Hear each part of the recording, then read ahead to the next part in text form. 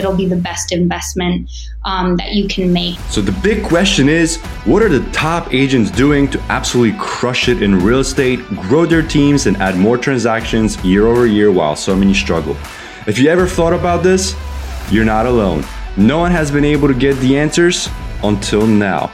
We spent the last few years helping agents sell billions in real estate, rubbing shoulders with top producers, which got us thinking, how can we expose more people to these insights to help raise the standard in the whole real estate industry? We then realized that we could help bridge the gap by getting the secrets from the best of the best so that you can succeed. My name is Andrew Dunn. And my name is Peter Michael. Welcome to Elite Agent Secrets. Hey everyone, and welcome to this episode of Elite Agent Secrets. Today we've got Ashley Schaefer. She's been in the real estate business for 9 years, got a small team of 3 agents, including herself. Is going to do $36 million this year, move 103 units.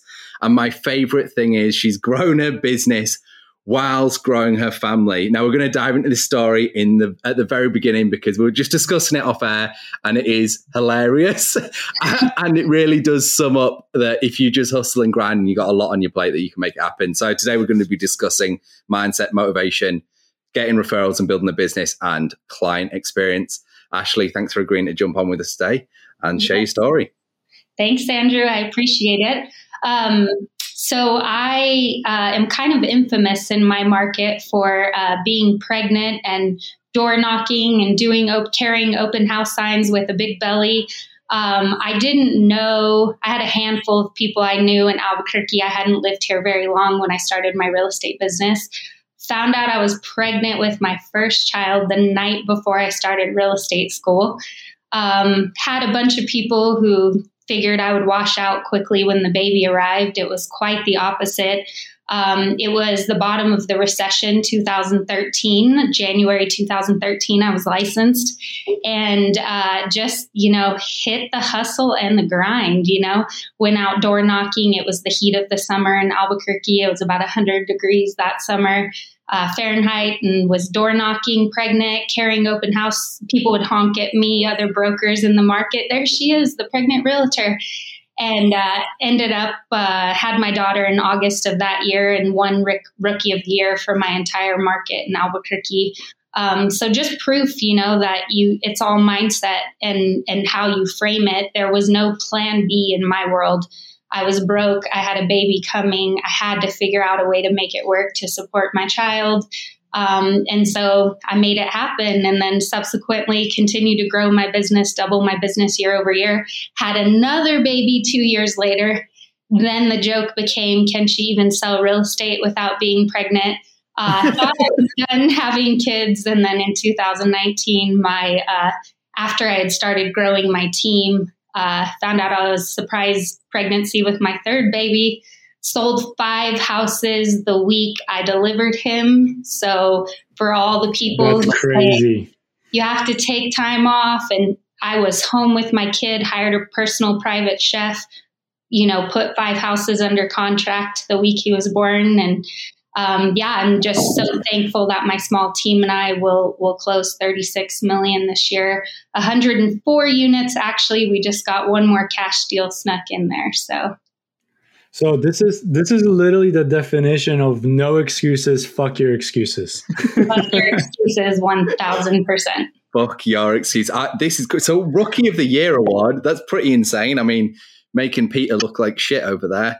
Only got 5 million done in 3 months. He's not going to win no Rookie of the Year award. How much? What did you have to do to get Rookie of the Year? Was it so many transactions or so much volume, or was it most improved 0 or something? It's really a combination of things. They definitely look at your production and your transactions, your units, and then there's an interview process with all the former rookies. And I think I gained a couple of points, with my volume and my production that year. And right at the tail end of my interview, I let them know that I had a baby. I didn't make that the focus. I wanted my production and my units to kind of be the star. But I think I did get a couple extra points. Yeah. I reckon, Peter, you might be in good stead by taking Leah with you then, mate. You could, because all them pictures of Leah trying to sell homes, you might be able to just put in for Rookie of the Year. Yeah, do it. Well, that's the thing. We're laughing about this because like the other day, my wife wasn't feeling, super hot. She's pregnant as well. So I was like, you know what? I'm just going to take my kid with me. Not the greatest idea I've had. My clients, I think they kind of enjoyed it. They probably did because she's very cute, or at least I think so. She was talking in her language. She walked into the house and she starts telling you whatever I guess is going through her mind. We don't know. We don't understand it. But there's some type of charm for sure when you bring a kid in and, you're out there, you're grinding. It's a Saturday morning, 8 a.m. You got your kid with you. It's just like you're saying. It's like just no excuses, right? Just get it done. If that's the only time your clients can do it, what's your excuse? Yeah, you just really you can make excuses, and that's where the mindset piece that I teach a lot of classes and give back to the real estate community in that way. And I start every team meeting within my team, every class I start, I bring in the mindset and motivation to things, because if you don't start there, it's just so easy to become a victim, So I ask, honestly, I have a sick kid at home right now, toddler. I probably slept a total of 2.5 hours last night, right? So I opened my eyes reluctantly this morning and asked myself, like, am I going to be a victim today or am I going to be a player? And when I'm in those hard spots, that's what I ask myself. Am I a victim or am I a player? And today I'm going to be a player despite my sleep deprivation challenges. And so that's what I really encourage all brokers, but especially new brokers. So I give everyone that joins my team, the first book I give them is The Miracle Morning. There is a Miracle Morning for real estate agents. I think the original Miracle Morning's great. I wish I would have written that book. But you come on my team and that's the first thing you practice, because how we start our day is going to dictate the rest of our day, right? So we collectively, we hold each other accountable for this, saying our gratitudes before we even put our feet on the ground in the morning. So what are you thankful for? Some days that's hard to find. Other days I'm just like in this flowy state of just grateful for every little thing. And some days I'm like, I don't know what I have to stretch really far to get it. But that's the start. I've gotten off the Miracle Morning a little bit just because my life is so hectic that I pretty much, as soon as I say my gratitudes, I throw gym clothes on and I'm at the gym. I wake up about 4:45 and then I'm at the gym by about 5:15 so I can get home and get everyone ready for their day. And then I've added in, because I felt that Miracle Morning, which for the listeners who don't know, it's visualization, some reading, just really getting your mindset right. And I encourage you, even if you don't read the book, look at the Cliff Notes and get some tidbits from it. And then just trying to be really intentional about my day and visualize how I want the day to go. Try to read something that motivates me, encourages me a little bit. And I've started to do that right after I work out. I go in this quiet room in the back of my gym. I do Pilates, and I go to the back of the Pilates room and just kind of sneak in a little Miracle Morning stuff so I can get my head right before I go tend to my kids and then my clients. You know what's interesting? I don't remember where I read this or saw this, but probably on Instagram, I follow like a lot of inspirational stuff. It's like what you're talking about. If you take a glass and you fill it up with water or your favorite juice, you fill it up to the top. If you try to put something else into that glass, let's say it's coffee or whatever, it's mostly still going to be the same color. AKA, if you put water in, it's going to be transparent. If you put an orange juice, it's still going to be orange. But if you reverse it, and let's say you fill that glass up even a quarter or halfway with coffee, AKA stuff that doesn't serve you, like garbage, news, negative stuff, right? Yep. No matter what you put into that glass afterwards, it will never go back to its purest form. You will never be able to make it clear. You'll never be able to make it an orange juice cup like it was if you were to reverse that order. So it's interesting that you talk about the mindset and the motivation, which is one of the first topics that we cover, because this is the root of what you're essentially describing is get myself right first. and then tackle on the day's problems and become the problem solver for everybody.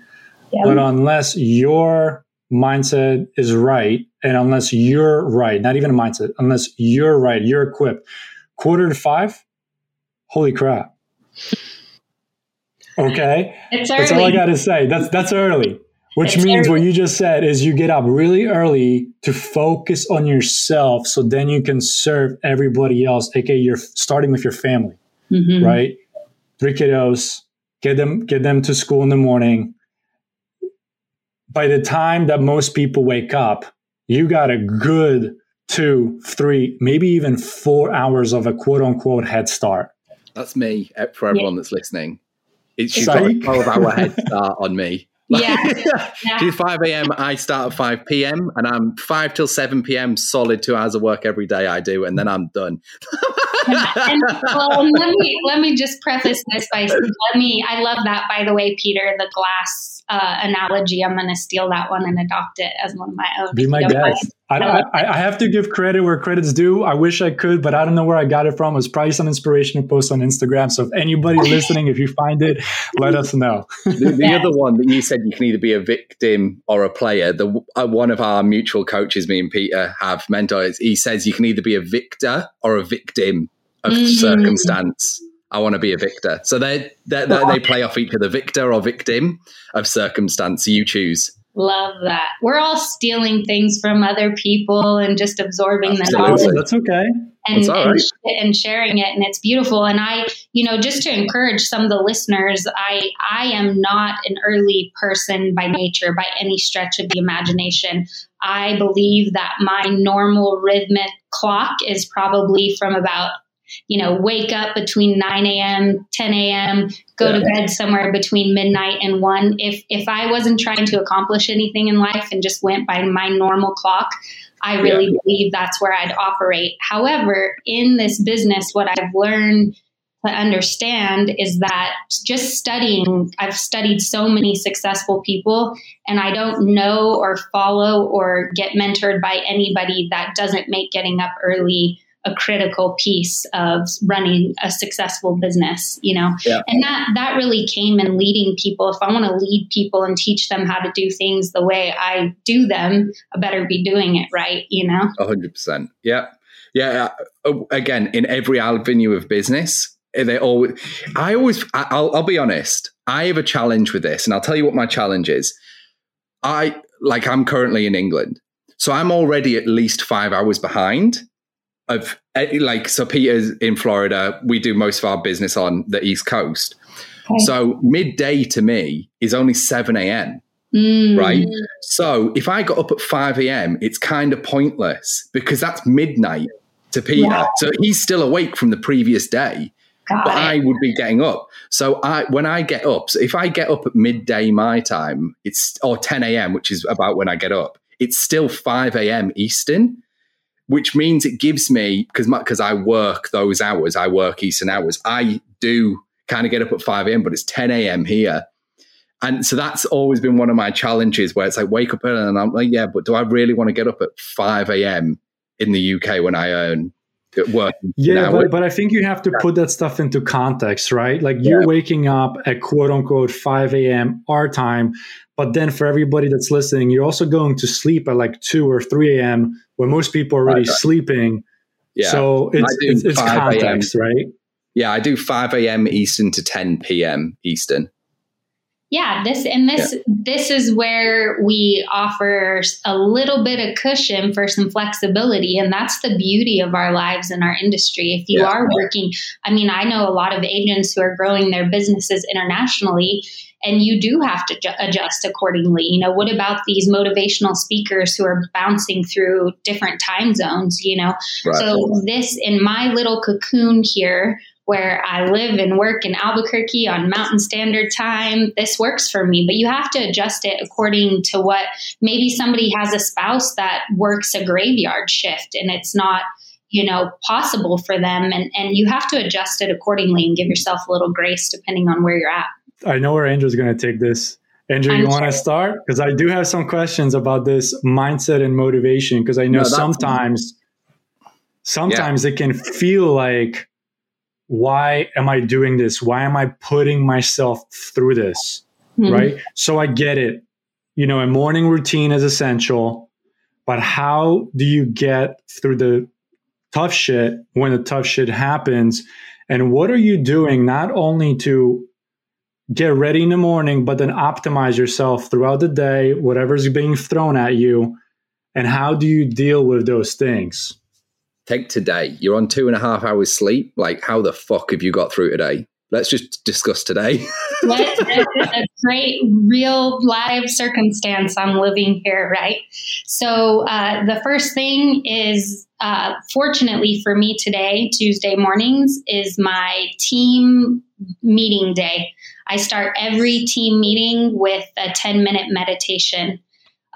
We happen to have a Sikh, Western Sikh member from that community who is a master meditator and has taught us all to meditate, right? So how I got through the first part of my day was I'm going to get those 10 minutes to meditate and give to myself and get to my breath, right?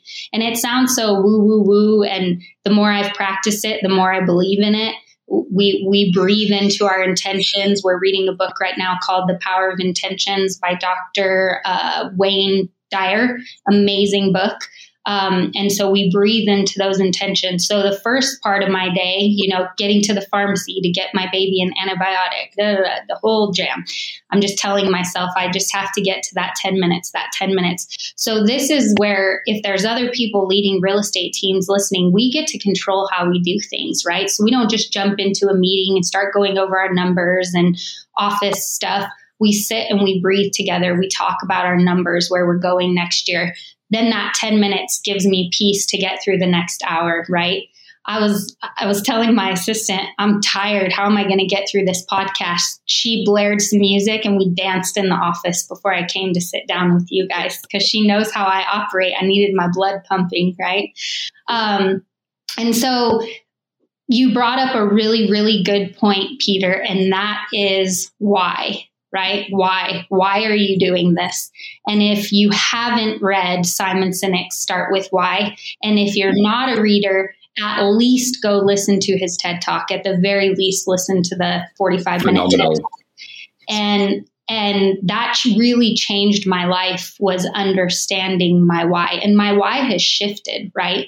It shifted. At first, it was money and survival. Like, how do I just pay my rent, right? Now my why is much, much bigger. And it's really about helping and serving other people. So I know if I just laid in bed today and canceled everything I had going on, I'm not fulfilling my why of being of service to my real estate community, my peers, my family, leading the people that I've committed to lead, right? So when you focus on that why, and Simon talks about the how and the what are very easy, right? What do you do? Well, I sell real estate. How do you do it? Okay, XYZ. But why do you do it, right? And that why has grown. If that's the nucleus, it's just perpetually grown over the years. And so when I have a day like today and I'm struggling, and in fact, when I was struggling at about 7:00 this morning, trying to get everyone out of the house, I sat down with my notebook for 5 minutes and I wrote my affirmations out, and I wrote a couple gratitudes out, and then I wrote my mission statement, my personal mission statement, not for the team, but for my life. And I came back to my why. And that's why I'm so big on mindset, because regardless of what's being thrown at us, regardless of sleep deprivation, regardless of the news and the naysayers and all this crap we're getting fed, the clickbait online, if you can come back to the simplicity of the why you're doing what you're doing, that's going to be your motivation to get you through. By the way, for anyone that hasn't listened to the Simon Sinek thing, seriously, I love that thing, by the way. That talk I've listened to 100 times, easy. Like, it's a phenomenal. By the way, he's just a genius in general. He's brilliant. If you also, there's another one he has, which is understanding infinite and finite games. So it's game theory. Not to bore people, it was originally a maths problem. Finite and infinite games are actually a maths theory, but they're actually to do with how people completely misinterpret business. They think it's a finite game, which to simplify this for everyone listening, a finite game is like a sports game. It's an agreed upon set of rules and an end outcome. So imagine a game of football or hockey or whatever you want. That is a finite game. An infinite game is no agreed upon outcome. So one example is usually a war, right? So, and people think that business are finite games where it's like, oh, well, I want to be the biggest business by XYZ. And it's like, I never agreed to these fucking set of bullshit rules, right? Like people go, oh, I've got the biggest business. And it's like, how do you define that? I've got the biggest business in 2021 between the minutes of 2 p.m. and 2:01 p.m. So go fuck yourself. Like they're my rules, right? But it's this bullshit that people buy into where it's like, if you want to play, you can play on very big stages. Like if you say, okay, the agreed upon set of rules is who earned or who did the most volume in 2021, and you enter a competition, that is an agreed upon set of rules and you could win or lose. But most people don't realize that business is a finite game. It's an infinite game. Okay, there's no agreed upon set of rules. And that's why, starting with your why, because you don't have the same rules as other people. You don't have the same goals as other people, which is really important.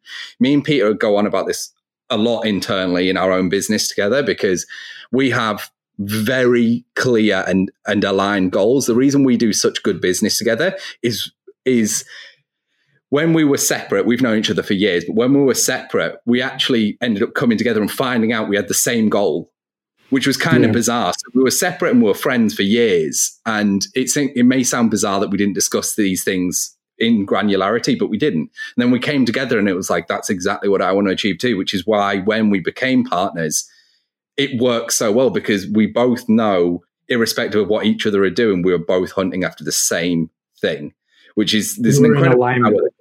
Yeah, huge alignment in having the same goal. And the reason why, I mean, Peter's different. He's got a family like you do. I don't.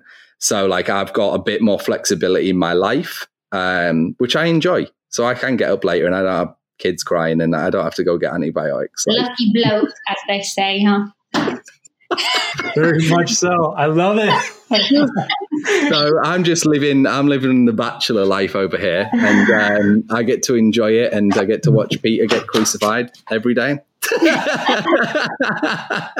I love that though. The alignment of goals is that's been one of my biggest journeys of learning and understanding in having a real estate team is that you are really aligned with the people you're in business with, you know. It'll help you build culture. Mm-hmm. It'll help you build a strong culture. I mean, you sound like you've got kind of a crazy team, at least from listening to what you're saying with regards like meditation, you're all aligned, motivation, all this stuff. And that'll build very family-like relationship between you all. Which will present its own challenges, I'm sure, because I've got a huge family myself. I'm actually one of 11. Ooh. So, yeah. So you get different things, right? For one, like I've always been very generous. We grew up learning to share. We didn't have a lot. So we had to share what we had. And you didn't get a single hand-me-down. It was like a fourth generation hand-me-down. This wasn't like my sister had it. It was like, you know. That's funny. So you get different things, but I guess I'm curious. I know I kind of jumped in front of you here, Pete, with your question, but has it, is it like a family that you've generated or created culturally in your organization? And what are the impacts on having such a close-knit group of people?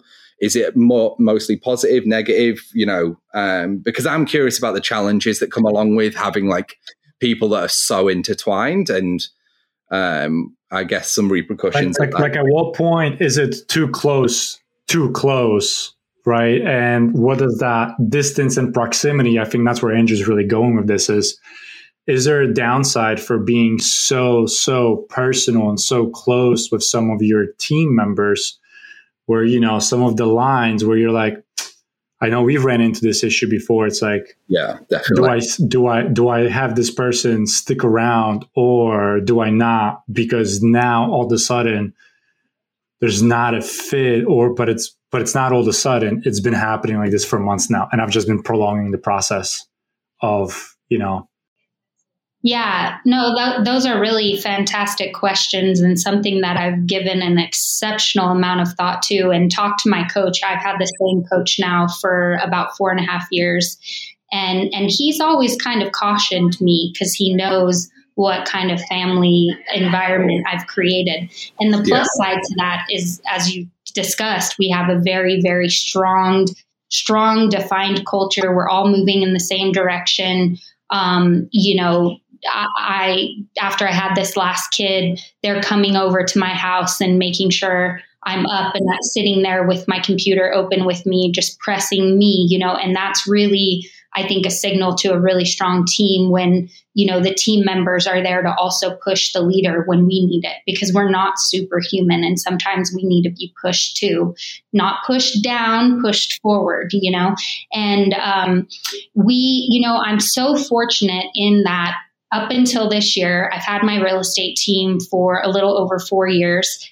No one had left the team on their own accord. I had asked people to leave, and that was a hard lesson to learn in some respects. I know pretty quickly when it's not the right fit. I just learned quickly through having exceptional life coaches, real estate coaches. I have a lot of coaches. I have a parenting coach, a life coach, a real estate coach, a real estate team coach. I mean, I'm fully coached here because everybody needs a coach. Tiger Woods still has one. And so if you don't have a coach out there and you're scared of the investment, just take the plunge. It'll be the best investment that you can make, having the accountability and someone even just to bounce ideas off of. So definitely make that investment. Feel free to reach out to me, Ashley, at theschaeferrealtygroup.com. And I'm happy to point you in some directions of some great coaches. But my coach kind of warned me about that because I do tend to care. I have a big empathy threshold and I care a lot for people. However, what I've discovered is that I have to protect the business first, right? We're here to do business and produce. If nobody's making any money and I'm not making the business profitable, we all lose. So feelings can't get in the way of that. And I'm clear with that. And when I have asked people to leave, I'm on good terms with every single person I've asked to leave the team. I could call them today and ask a favor. They could call me. They still do. They still ask me for guidance all the time, and I'm still here for them. They just weren't a good fit on the team.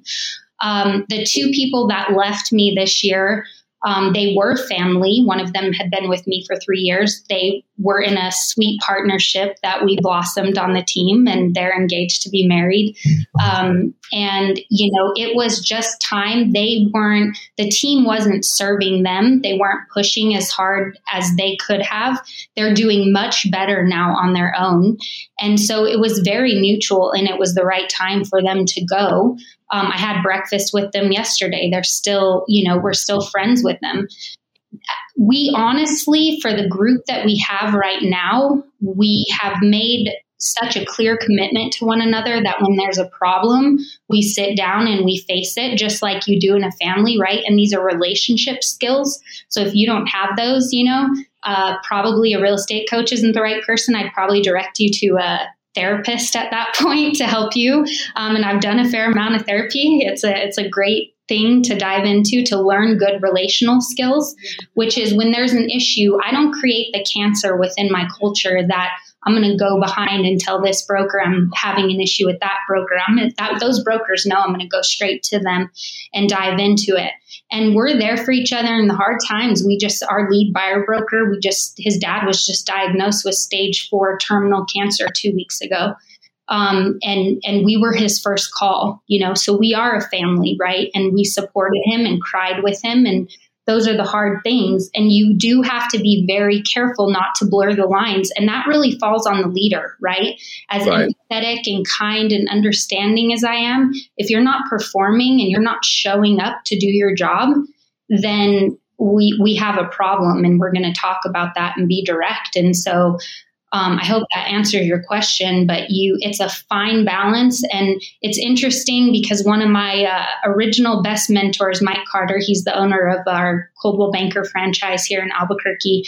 He taught me early on that just what makes a great real estate agent, there's tons of high producing agents, are not the same skill set that produce a phenomenal leader, right? And I knew I was morphing into the leader I was meant to be when most of my reading and most of my podcast listening and all of that was centered around leadership more than it was real estate production. Yeah. 100%, totally different skills, beliefs, character traits from different points in your business life. It'll also change if you were to become like the broker owner or, and things like that. Totally different set of skills again that you need to evolve. Hey, thanks for listening to this episode. Now, before you go, we're giving access to a private training we did where we revealed the top 3 niches to get listings today completely for free. So if you want access, you can go and download that training at eliteagentsecrets.com. We're regularly releasing new trainings, guides, and cheat sheets, so make sure to head over to eliteagentsecrets.com and sign up so you don't miss out.